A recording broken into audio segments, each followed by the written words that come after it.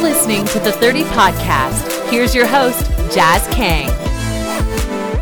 All right, welcome to another episode of the 30 Podcast, brought to you, of course, by SilverScreenAndRoll.com, where we have you covered with Lakers content, updated daily, stats, opinions, analysis, you name it, we got it.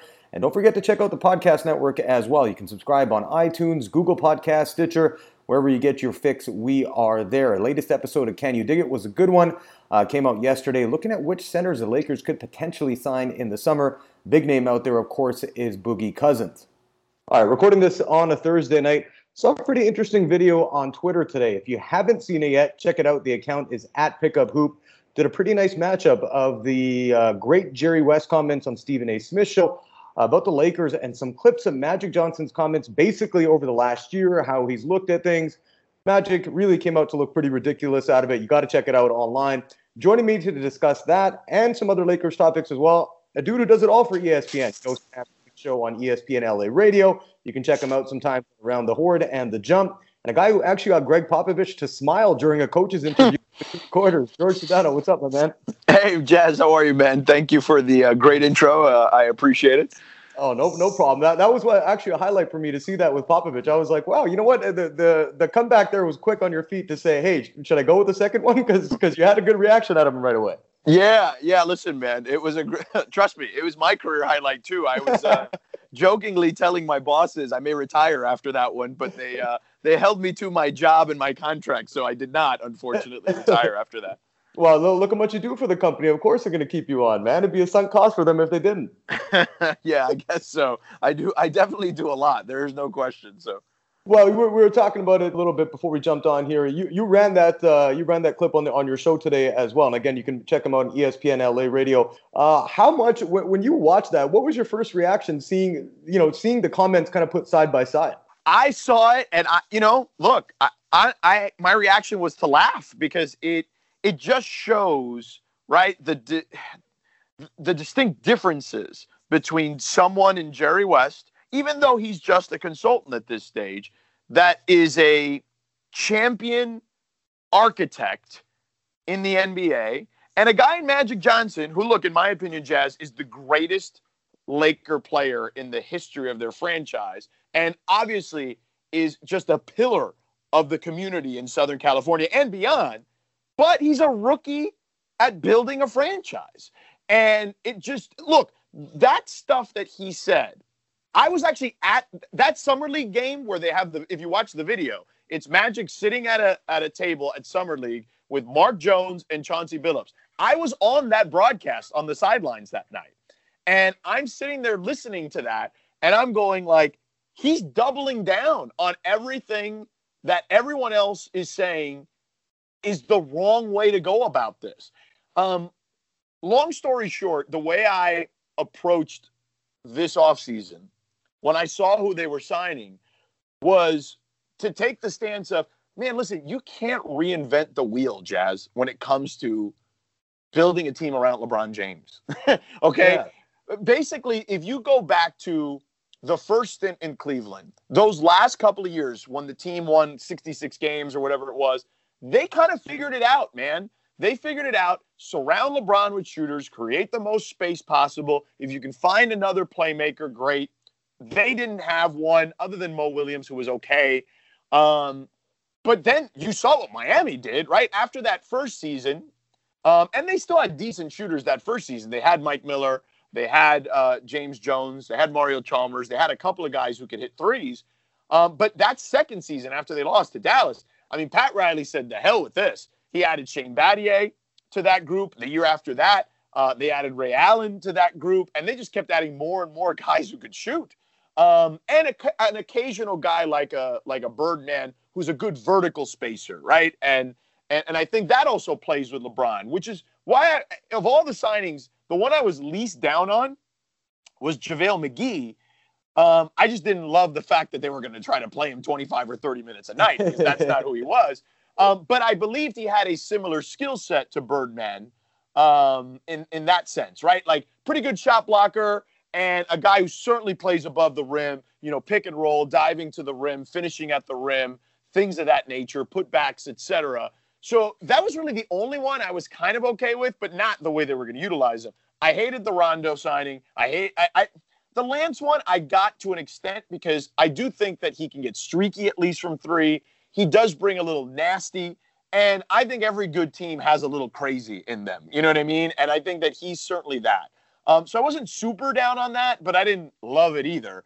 And the Michael Beasley one was just mind-boggling to me because he's not a good three-point shooter. He's a mid-range guy who doesn't play defense, who is not a high IQ guy, which is all LeBron was talking about, if you recall, at the podium after the finals, that he wanted to play with high IQ type players. And Michael Beasley didn't fit that mold. JaVale McGee didn't fit that mold. Lance didn't fit that mold. I guess Rondo fit that mold. But it was just wild, man, in regards to what they were doing. And I just said, look, I think that LeBron is good enough, if he's healthy, that he can drag any team to, 47, 48, 50 wins. And I thought that was possible. And boy, was I wrong. Even without the shooting, I thought they could still be, somewhere between a 4 and a 6 seed. And, that clearly wasn't the case.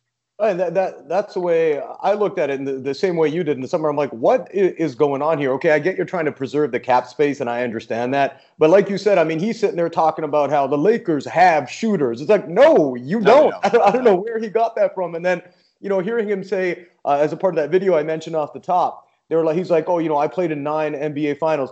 Dude, the last time you played in one was 28 years ago, and back then it was okay to wear shorts that looked like spandex on the court. Plus, on top of that, you would have got benched if you took a three on a fast break. And so I was watching this, and I was just mystified as well, because when I'm looking at Magic, and you hit the nail on the head, look, he's great. To me, he's also the greatest Laker of all time. Michael Jordan, the greatest NBA player of all time. Does that mean he knows what he's doing running an NBA team in Charlotte? No. And I think people have to get off kind of the holding Magic up on that pedestal and start questioning some of the decisions. And you know what? You'll give him the benefit of the doubt now because it's the first, the second season, but the first with LeBron. But if they don't look at kind of building this as a team next year, how long do you think he's going to be able to be around?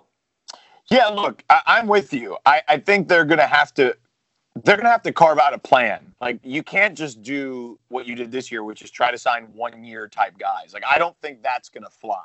I think you have to try to build something. Now, what that is, I don't know. I don't know what's going to be available for them. It doesn't look great right now in free agency. And with the unfortunate situation with Brandon Ingram, I don't think they're going to be able to land Anthony Davis via trade either. And by the way, prior to that injury, I still felt like they were in the driver's seat potentially for that, because I believe the key to free agency this summer is Kyrie Irving. For as much as everyone wants to talk about KD and Kawhi, Kyrie's the guy that controls everything. Because if Kyrie leaves Boston, Danny Ainge is not trading Jason Tatum, okay? Like, there's no chance in the world he's doing that. So that put the Lakers in a position to be the front runners, I thought, for Anthony Davis once again. And they could put, all those guys back on the table potentially for Anthony Davis if necessary. And now with this Brandon Ingram situation, his health scare, he's not going to be ready to even resume basketball stuff for several months. So if I'm New Orleans, I'm going to take a wait-and-see approach on that. At best, maybe you can trade for Anthony Davis at the trade deadline. But even then, like, if you're New Orleans, you're going to be leery of the fact that he's already had this issue once before. And what happens if it's a recurring thing, right? So, the agent for Brandon can talk all he wants about this, that they dodged a bullet and that he's going to be fine moving forward. Maybe that is the case. I hope that's the case. But he's not a doctor. I'm sure as hell not a doctor. And even though this is not the exact same thing Chris Bosh had, and I know that to be the case, Chris Bosh dealt with what he dealt with. Mirza Teletovic dealt with something like this, and he's no longer playing. So, if you're the opposing franchise in this case that's trying to make a deal with the Lakers, I just don't know how interested I'm going to be in Brandon Ingram. But getting back to your original point about the Jerry West mashup with Magic Johnson, it just illustrates, that Jerry understands still, even at this stage of his life in his 80s, what it takes to build a competitive championship-style roster in this era. And Magic whiffed on his plan to zig while everyone else is zagging. Exactly, and that one part, like you said, you played it a lot on the show today, where he talks about, that would have been like Cleveland along those lines. I'm paraphrasing here, but Yeah. that would have been like Cleveland, and we didn't want that. Like, why? They made 4 straight finals and beat the best regular season team of all time, following that blueprint, which is what you said. Surround him with shooters and let him do his thing. And I think, the way Magic and Pelinka said this in a preseason press conference, that, well, our analytics team likes the moves. Like, dude, what did these guys fail? Grade 8 math? How did they like the moves that you guys made, bringing in all these guys on 1-year deals who have historically never fit well with LeBron? Yeah, look, man. I don't know why they would say that. It doesn't sound, as you pointed out, like it makes a lot of sense, just from basic arithmetic. So I'm with you on that. But even some of the stuff Magic said, right, when he was talking about, we want to build a team with tough guys, Houston, they don't have a ton of shooters. They have tough guys. And Boston doesn't have a ton of shooters. They have tough guys. I mean, that's just factually inaccurate. You know what I mean? Like, if you look at the Houston Rockets, right, like, that team had a good number of shooters. James Harden is an excellent three-point shooter. Chris Paul is an excellent three-point shooter. Trevor Ariza is an excellent three-point shooter. They have guys that can shoot, or they had guys on that roster that can shoot. And Boston did too. Those young guys were hitting shots at a pretty damn good clip. And they have other guys on that roster. By the way, Al Horford, for a big man, is one of the best big men. He can bang them, yeah. Right, who shoots from distance. So they have guys that shoot threes and shoot them at a pretty decent clip. Whereas the Lakers were not a good shooting team, and we're not a good free throw shooting team, nor this year, nor the previous year, for that matter. So I understand that you maybe expect some growth, but you're expecting a lot more growth than what is the normal representation of a player, particularly a young player's career arc. Exactly. And that's where I didn't understand the moves in the beginning. And a lot of people, at the start of the season were saying, let them gel, it'll take some time. And I was saying this stuff when I do the podcast, and people would, I'd get comments on Twitter, like, you don't know what you're talking about, stop hating. I'm like, I'm not hating. This team is not, this team is not a modern day NBA team. I want to get into one topic with you about the leadership, even above Magic and Pelinka, and we'll do that right after this break. All right, and we're back. Sorry, Georgia. I wanted to mention this one thing too. Jeanie Buss and the leadership. Obviously, when Jim was running the show, that was back, when they first brought in Dwight Howard and Steve Nash. I was actually interning at ESPN 710 LA at that time. But and I remember there was a lot, going on with behind the scenes, and Jim and Jeanie had their infighting. And now Jeanie Buss has come up, and you're seeing all these rumors coming out now. You had the Doc Rivers thing happen earlier this week. You've had obviously the leaks with the trade with Anthony Davis and the young guys, and the fight between Magic, or the heated, I don't want to say fight, but the heated discussion between Magic and Luke Walton earlier in the season. How much do you think this franchise has been hurt by the fact Dr. Buss passed away? Because to me, when the good franchises like the Warriors, and you look in teams, in other leagues as well, whether that's the Major League Baseball or the NFL, the teams who are really, really good, you don't get rumors like this coming out all the time. A lot of that stuff stays in-house. So when you look at the job Jeanie's done, I know she does a lot of great things for the community as well, not saying that, but how much do you think of an effect that it had when Dr. Buss ended up passing away? Oh, I think it's huge, man. Like, he had basketball acumen, right, that he accumulated over the years. And Jeanie, for as great as she is from the business perspective, and she's fantastic, arguably the best at it, she doesn't have, and nor does she want to have, real input on the basketball side, because it's not her expertise. And that's why she entrusted Magic, and then eventually Rob under Magic, to make all this stuff happen.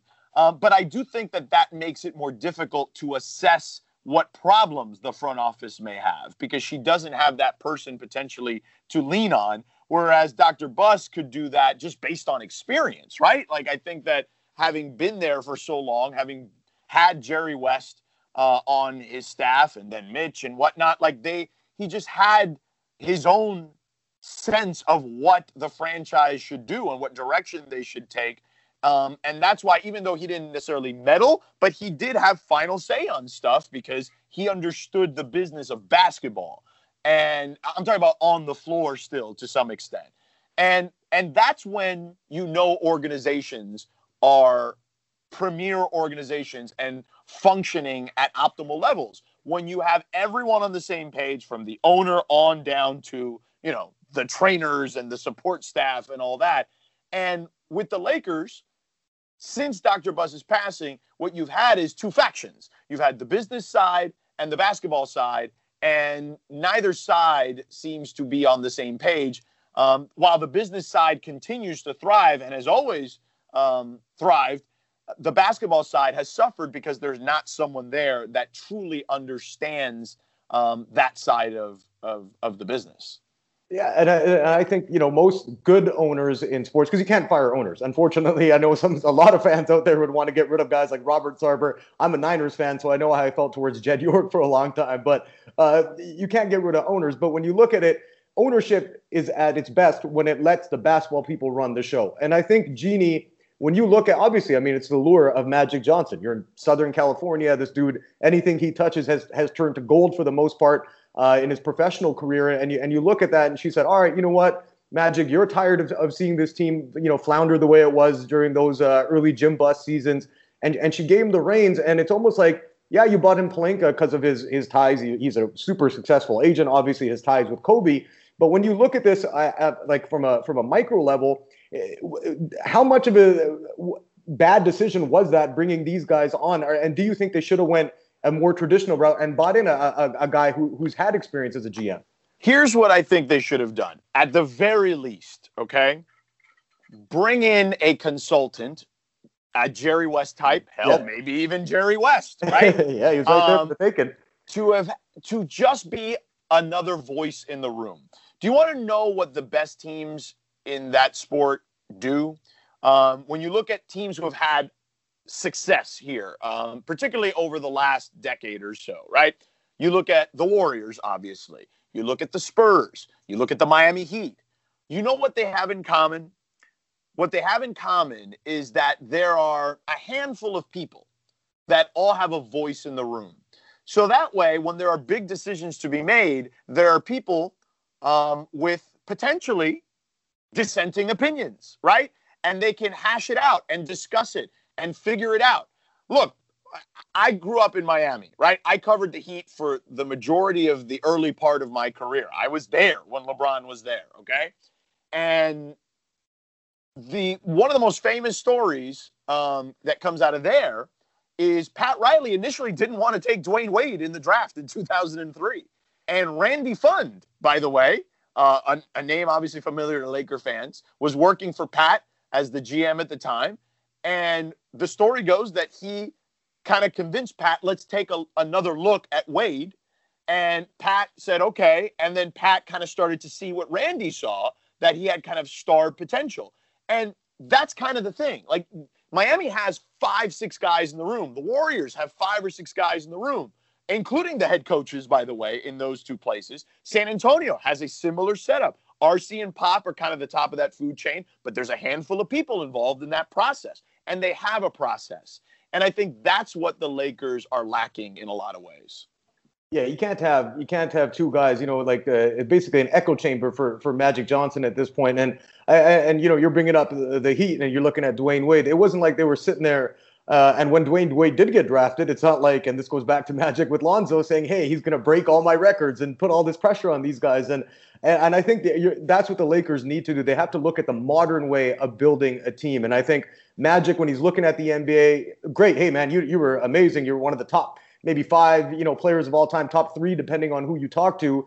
But if you look at it, you have to start to modernize and change and evolve with the game. It isn't the 80s and 90s anymore where it was, these guys are tough and they're, just basically commodities. These guys have personalities, and you have to learn how to build the right team also from an on-court standpoint, but off-court standpoint. George, I know we're short on time, but I want to get you out of here. Just a couple of quick questions for you. Number one, is Luke Walton done as coach of the Lakers? Yeah, if I had to guess, I think it's been over for a while. He's just basically playing out the season here over the next several weeks. So, I think he's going to be done. If I'm him, I wouldn't worry. I feel like he's going to get other opportunities down the road. And because I think even though there are things that I think we can nitpick on. I personally wasn't always a huge fan of his rotations, particularly his hockey substitutions at times. But I think he's a good coach. Like, I don't think there's any question. I think he's a young coach that can be very good in this league at some point if he gets the right opportunity. Yeah, I agree. That's been the biggest flaw, I think, for him is mixing and matching and finding the right lineups. Like at points, not having either one of, especially when Lonzo is out, not having one of Kuz, Ingram, or LeBron on the floor. I think, and going with those 5 Correct. bench guys killed that team at certain points, and he was just unable to find the chemistry. I'll give him the benefit of the doubt on the injury standpoint, and I agree with you. I think Luke is a good coach. I just think this was a no-win situation for him. He was a dead man walking, coming in because he was inherited by Magic and Pelinka. Yeah, and we certainly knew that about 7 games into the season, right? If you recall that, and the admonishment, allegedly, that he received at the hands of Magic. So, yeah, it's an unfortunate situation for Luke, but that it looks like it's a wrap. All right, George, I know we got to wrap up. Thanks again for coming on and doing this, man. Love to have you on again at some point soon. Yeah, man, for sure, Jazz, whenever you'd like. And if anyone wants to listen to the radio show, as you mentioned earlier, 3:30 each and every afternoon on ESPN LA, 710 on your dial. Also can be found on the ESPN app. And if you want to find the podcast, we can do that as well. The Sedano Show podcast is on Apple Podcasts, the ESPN app, and Google Podcasts, Stitcher, wherever you find your podcasts. See, that's a true company man right there. Thanks a lot, George. I appreciate it, man. You got it, bud. Anytime. And you can follow him also on Twitter as well, at Sedano ESPN. And don't forget to check us out on Twitter as well, at LakersSBN. And go to the website, silverscreenandroll.com, where we have you covered for everything Lakers, stats, opinions, analysis, and more. And subscribe to the podcast network, would you? We're on iTunes, Google Podcasts, and Stitcher as well. That does it for this episode. I'll talk to you all next time.